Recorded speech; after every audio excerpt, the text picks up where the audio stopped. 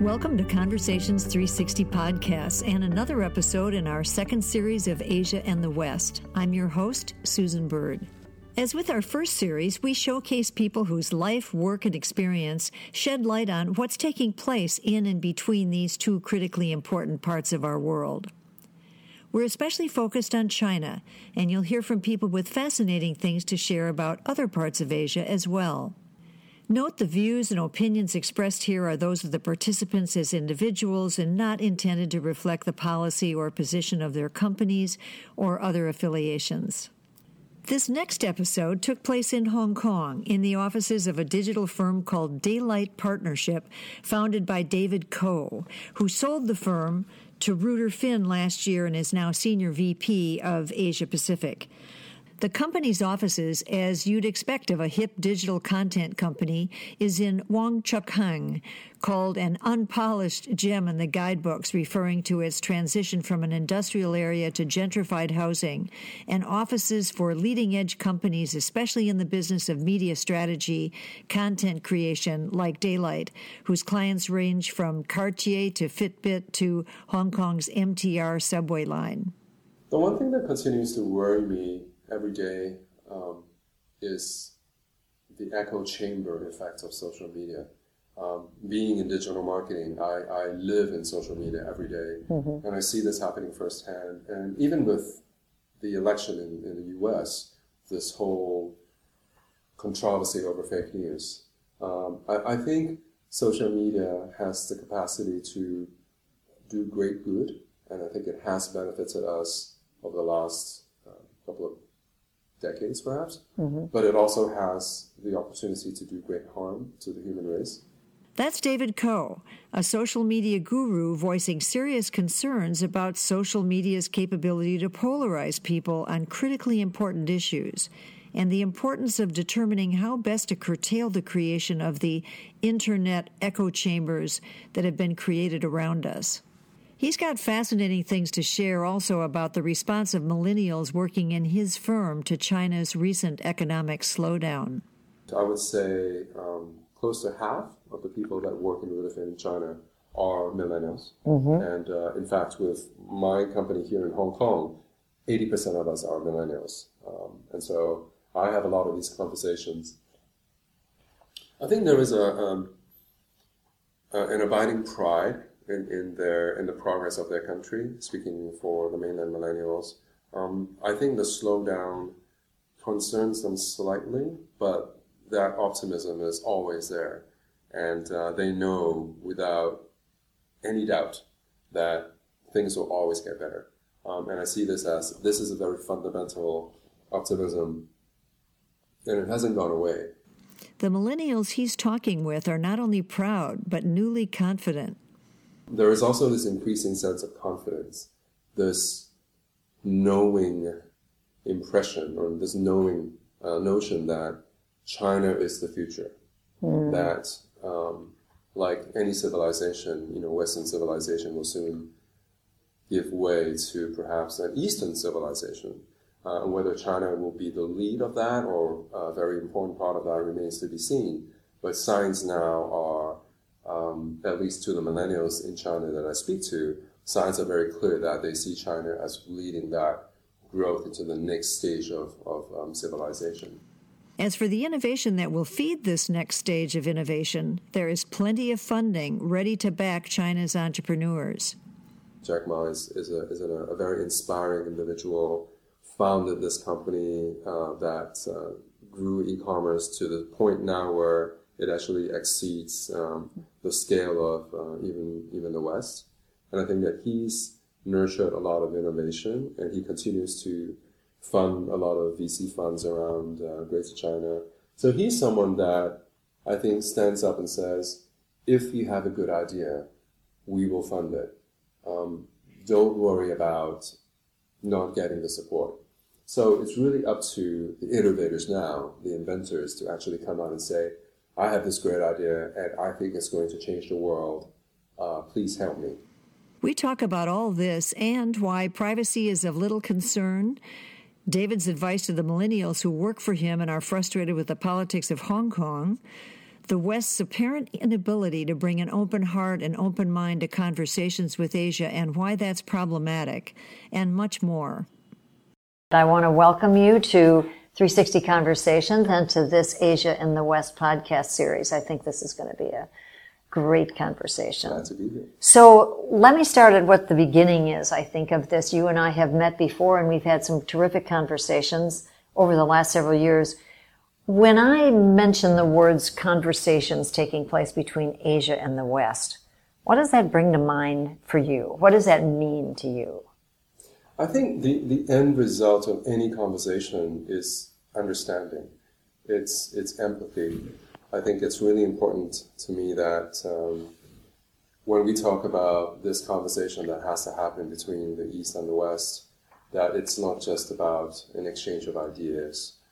It has to be the next step beyond that, which is the understanding of the other side's perspective, which is where empathy comes in.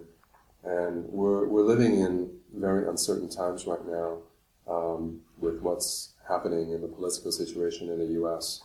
And as we speak, we're waiting for the president-elect to take his office. And what this means for those of us here in Asia, especially in Greater China, is uncertain. And it's true of the other side too. It's definitely, and I feel for you as well. There's a lot of posturing. There's a lot of open-ended questions. There's a lot of threats. Not a lot of reassurance. And so I think myself and most other people within my industry, we're watching this very closely. And as a communicator, it makes me very sad. I mean, not just with the election results, but what happened throughout the whole election process. This descent into less than civilized behavior, this validation of bullying behavior, it worries me. It worries me a lot, especially when we're in a time right now as a civilization or as a race that is facing so many species-threatening issues, from climate change to just cruelty between people, and I think it's a step backwards. It's interesting, isn't it? Since we know that we've never been more technologically sophisticated and should be aided by that in our communication, and yet I feel that we've stopped conversation in many directions. So your comments are well-founded, and you have an interesting position now, having joined River Finn, which is headquartered in New York City. So you really do have a foot in the West, if not more than a foot. You've been very involved in Western kind of views and business issues, as well as Asian, specifically Chinese. So this is a special time for you too, I guess. So how well do you think Westerners understand Chinese, the China world? I think it's difficult to generalize, but I think understanding comes from this intake of information, whether it comes from the media or their own research. But of course, primarily these days, media, and also what they hear and see from their peers in social media. And I would say that the people that understand Asia the most are the ones that have actually visited and have come here, and not as tourists, but actually have been here for more than a week. Spent some time here, working with us, talking with us, just trying to be a part of the culture and the environment here. I think that's very important. There's nothing more effective than actually being here. I mean, you can get a lot of information from reading social media, reading the news, what you come across in the media, but a lot of that is secondhand. What you read in the media is what someone has written or produced a video of. And that is always through the lens of somebody's eyes and someone's perspective. And so nothing beats that first-hand exposure. Well, I think we've talked about this. I've said for years, face-to-face conversation has become the new luxury. I'm changing that in my head now. I think it's that face-to-face conversation has become a requirement, at least a place to start. And then we can use technology till the cows come home because we've met, we've sort of physically experienced each other in a way that is you just understand people better when you've been in their presence. Absolutely. And you also need to bring a very open attitude of just accepting that you don't know what you don't know. I think a lot of people, even when they bring themselves to these face-to-face conversations, they come with preconceived ideas of what the other side is like, how they think, how they behave. And I think a very important part of getting the most value out of these conversations is just coming to them with no expectations. You know, I think I agree with that. I've often said that, to quote a man named Theodore Zeldin, who's kind of one of my heroes. He's an Oxford dean, a former Oxford dean, and he wrote a book called Conversations, and in it he says that great conversations require that each person come to it with the intent to be changed by it. And that's just what you're saying. You have to, I call it having beginner's ears, assuming you never heard whatever it is they're going to say before and you can't wait to learn it. That's just different. It just makes you listen differently, right? Open heart, open mind, right? Yeah. So now what about the other way around? How well do Asians, specifically Chinese, understand the Western culture or what's happening in the West? I think we have a bit more of an advantage by virtue of just this enormous cultural force that is Hollywood. I think most Asians growing up, they've had a lot of exposure to, if not Western culture, very definitely American culture, just through what they see in film and TV and music and all of that. I'm not saying that that's representative of what people in the West are really like, but I think that a lot of that does come through osmosis. And I think that, in a way, we've been exposed to more. Doesn't necessarily help the understanding, I'm not entirely sure, but there are definitely a lot of stereotypes that are very ingrained into Asians like myself growing up over here, but watching American movies growing up. I think that's a very distinct experience. I don't think I could say the same for the other way around. You're right. You can't. And that has led, I think, in some cases, it's not just misinformation, it's just a lack of information.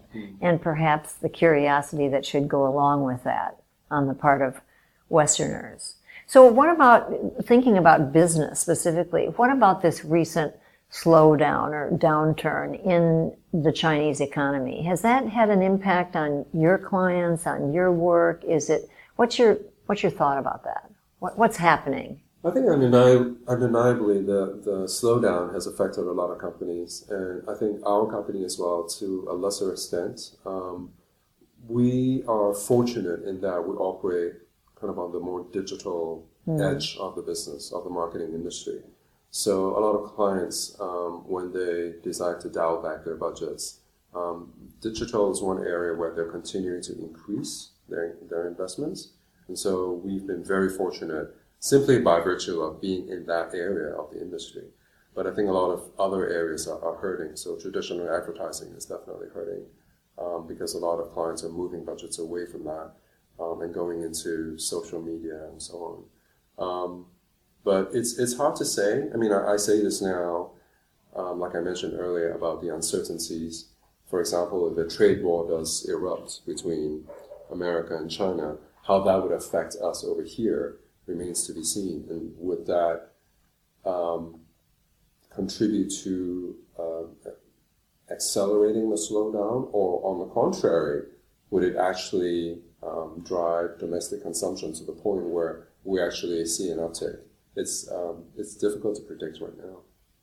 It's fascinating, too, because that's China's intent to increase that internal consumption, right? I mean, they're trying to move away from a strictly manufacturing export powerhouse to something more internally focused, right? I think China needs to move away from being the factory of the world into higher service sector economies, right? So it's really trying to move up the food chain, and in parallel to that, driving domestic consumption so that China is producing and manufacturing more for the people over here than the West, because I think it's increasingly obvious now that that is not sustainable, and China cannot continue to just make widgets for people in Europe and America. It just doesn't work that way.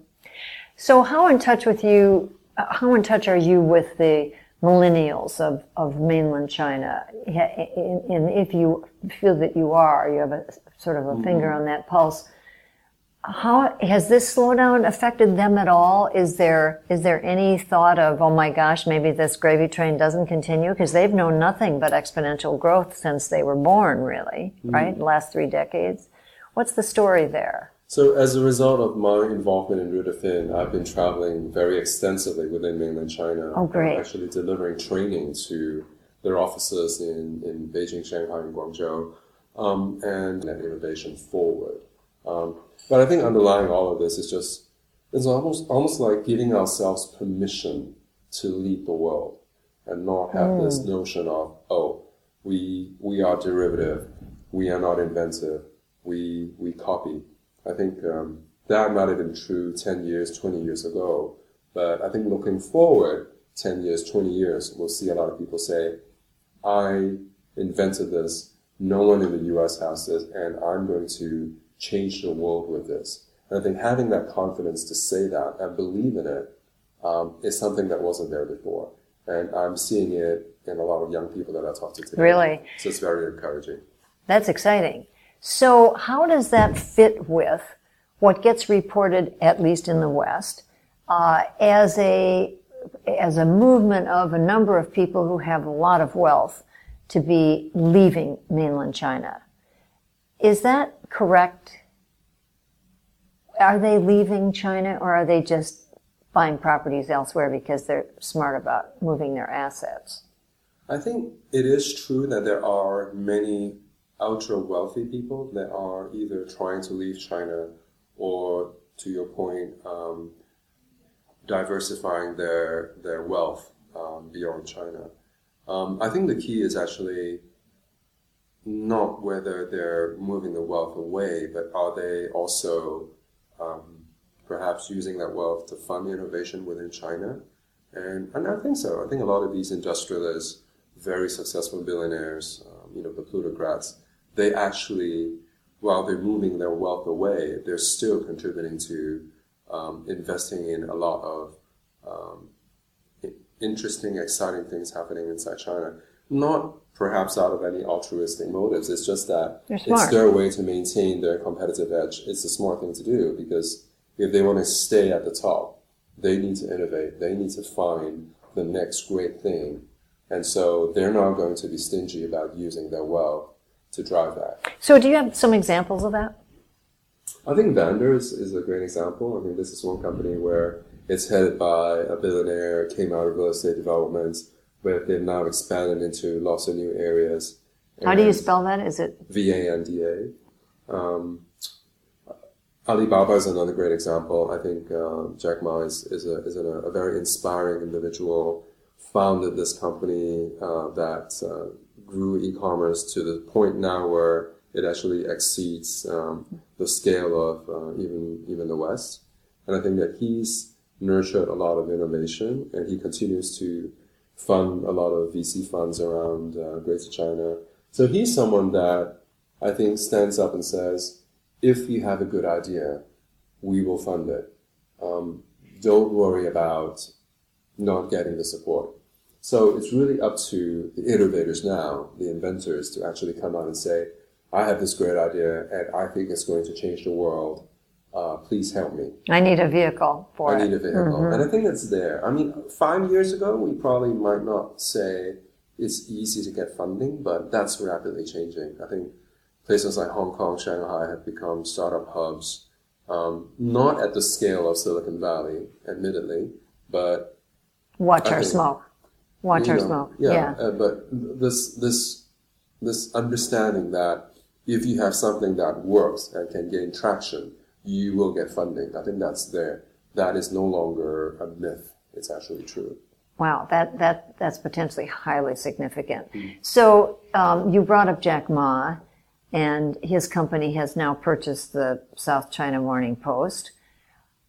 What do you think about that? Is that there are people that I've talked with since, I mean, this is brand new that they've put in a new CEO who's an American, Chinese background, but basically an American, a tech guy, not a journalist. There are people that I've talked to who say, oh, well, really Jack Ma's made a deal with the Chinese government and this is really going to be the voice of mainland China. And there are others who say, no, he's really serious about having this be something that comes out of Hong Kong and represents a view of China that hasn't been expressed before. Where do you sit in your guess about all that? I think the simple answer is no one knows yet.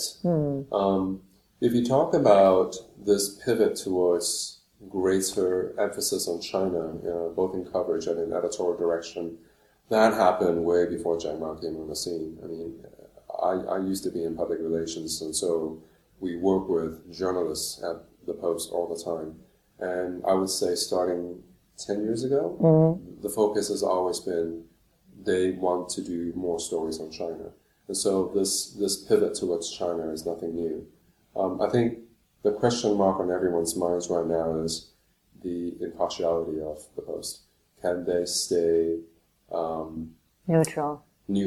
Can they maintain that third-party point of view?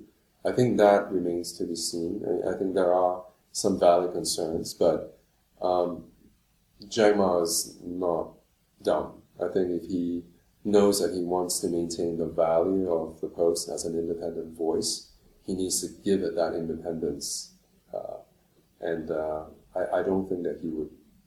I don't think that he would kill it. Well, it's potentially a very big deal because there is no real source that is highly recognized globally for that. I mean, it sort of is, except you don't find.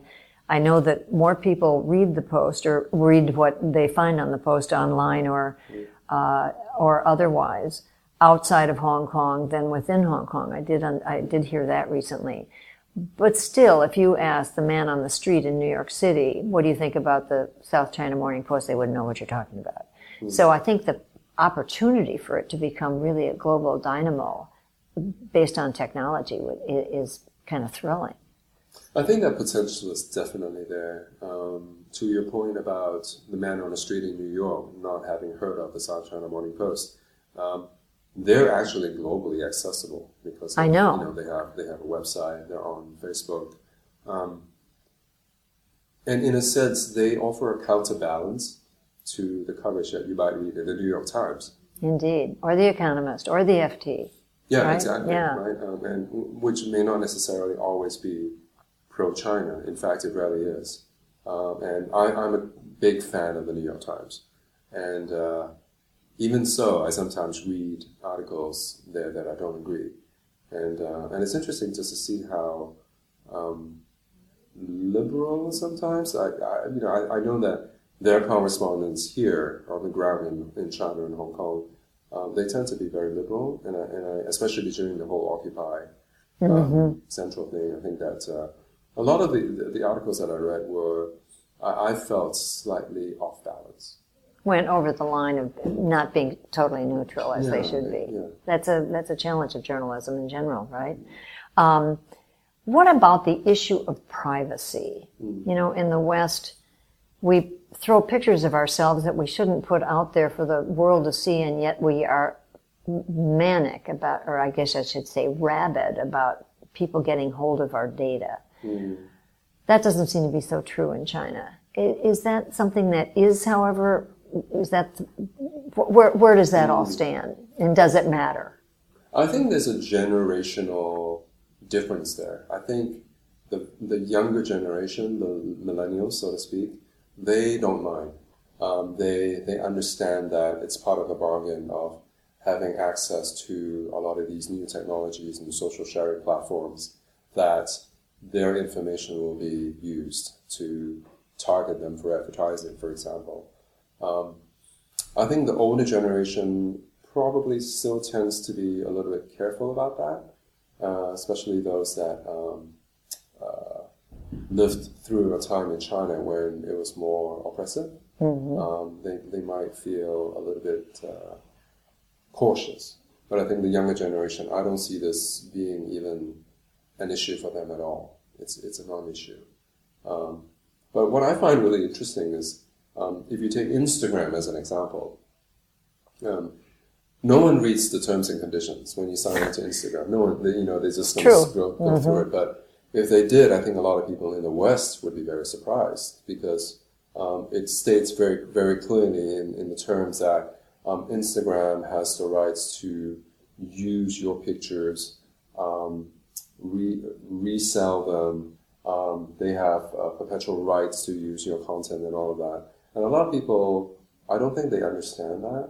And whatever you put onto Instagram, you no longer own. Although officially you still own it, but Instagram can basically do whatever they want with your pictures. And so in that sense, you've lost control of big your implications, IP, yeah. Right? But then, Instagram is still growing, Facebook is still growing, and people don't seem to be bothered by that. So I think this concern about privacy, it tends to be a little bit of a minority. I think the majority of people on social media, they don't seem very concerned about it. Now, that being said, there is a movement now of people sharing less on public social platforms like Facebook and sharing more in closed circle platforms like WhatsApp or even Facebook Messenger. And I think that is a reaction to not wanting to be as public and wanting to really truly go back to the basics of why they were on social media in the first place. Which is to share with people that you know, and not be bombarded with sponsored messages and advertising. And I think there is a growing backlash today. So it's less about privacy, I think. It's more about going back to basics and going back to why they went onto social media in the first place. You brought up what happened with the democracy movement that occurred here. What was that, 3 years ago now? How long ago? Okay, 3 years ago. What's the future of Hong Kong in your mind? Are you still bullish about it? And what's it going to be like 5 years, 10 years from now? I think there's two ways of looking at that. I continue to be, on a daily basis, encouraged by the quality of the people that I work with here. Hong Kong still has a lot of bedrock advantages that haven't changed, whether it's rule of law, the civil service. Those have not changed. And I think that a lot of people in Hong Kong forget that in this city, we still have some of the highest living standards in the world. And a lot of these factors that contributed to the success of Hong Kong in the first place, they're still there.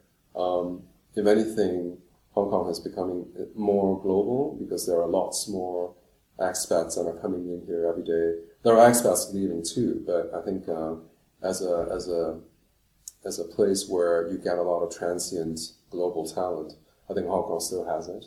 And now, in addition, Hong Kong has this neighbor to the north that presents a huge market for a lot of people here to move on to a greater stage. And so I think for people in Hong Kong that don't see China as an obstruction, but see China as an opportunity, there's a lot of growth ahead of them. And I respect the need or the desire for greater control of their destiny. I am completely in favor of greater democracy in Hong Kong. I don't think that transition's been managed very well.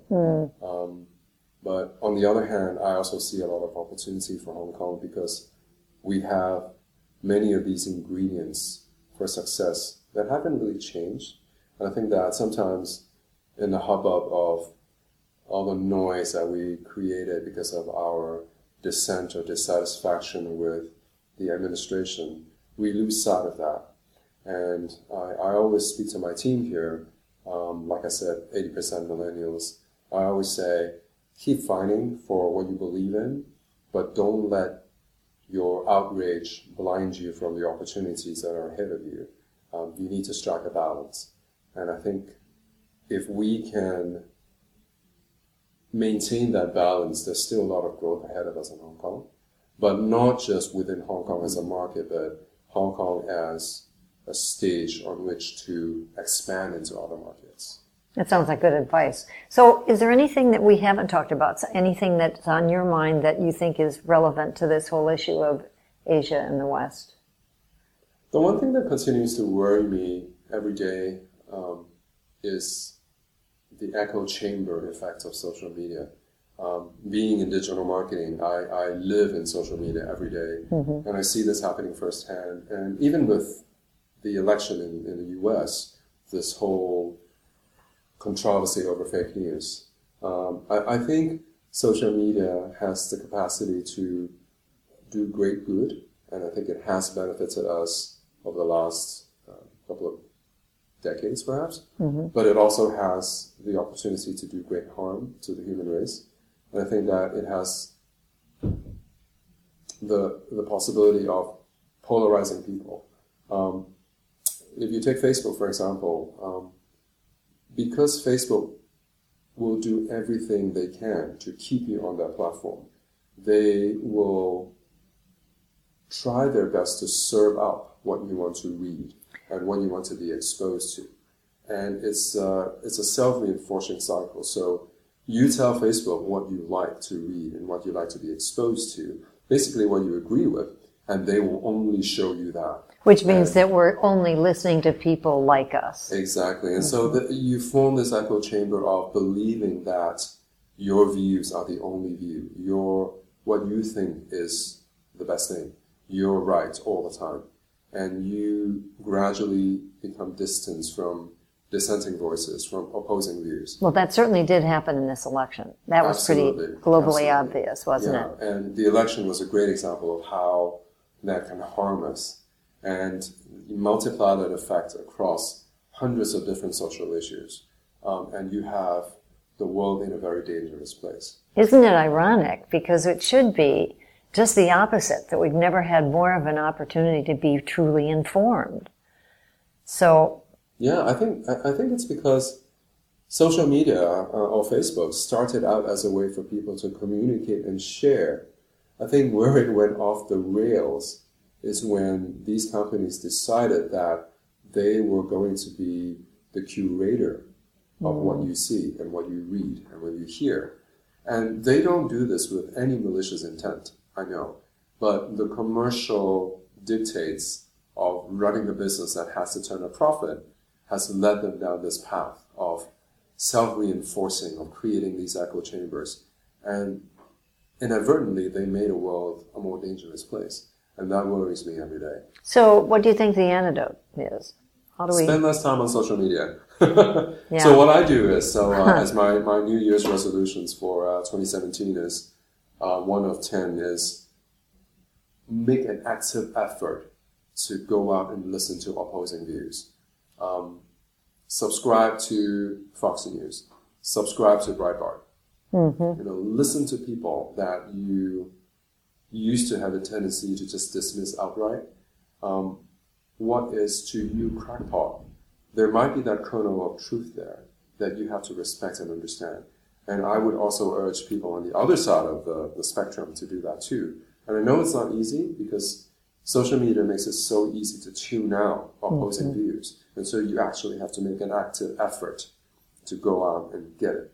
You know, it's in a way, we've come full circle in the conversation because it's reflective of the value, as you said, of people going to a place where they are in fact different, where they may be uncomfortable in another culture, and of course that's where the wisdom begins. So you're right, in a way we need to do this on a couple levels, not only on social media, but actually get people into places where they have not lived before, and that personal connection can mean a lot. Well, this looks like a great place to stop, actually, David. This has been terrific. I so appreciate your comments and your perspectives. They're always so wise. Thanks for having me. So thanks for being part of Asia and the West, and I hope we talk again soon. Great, thank you. Thanks.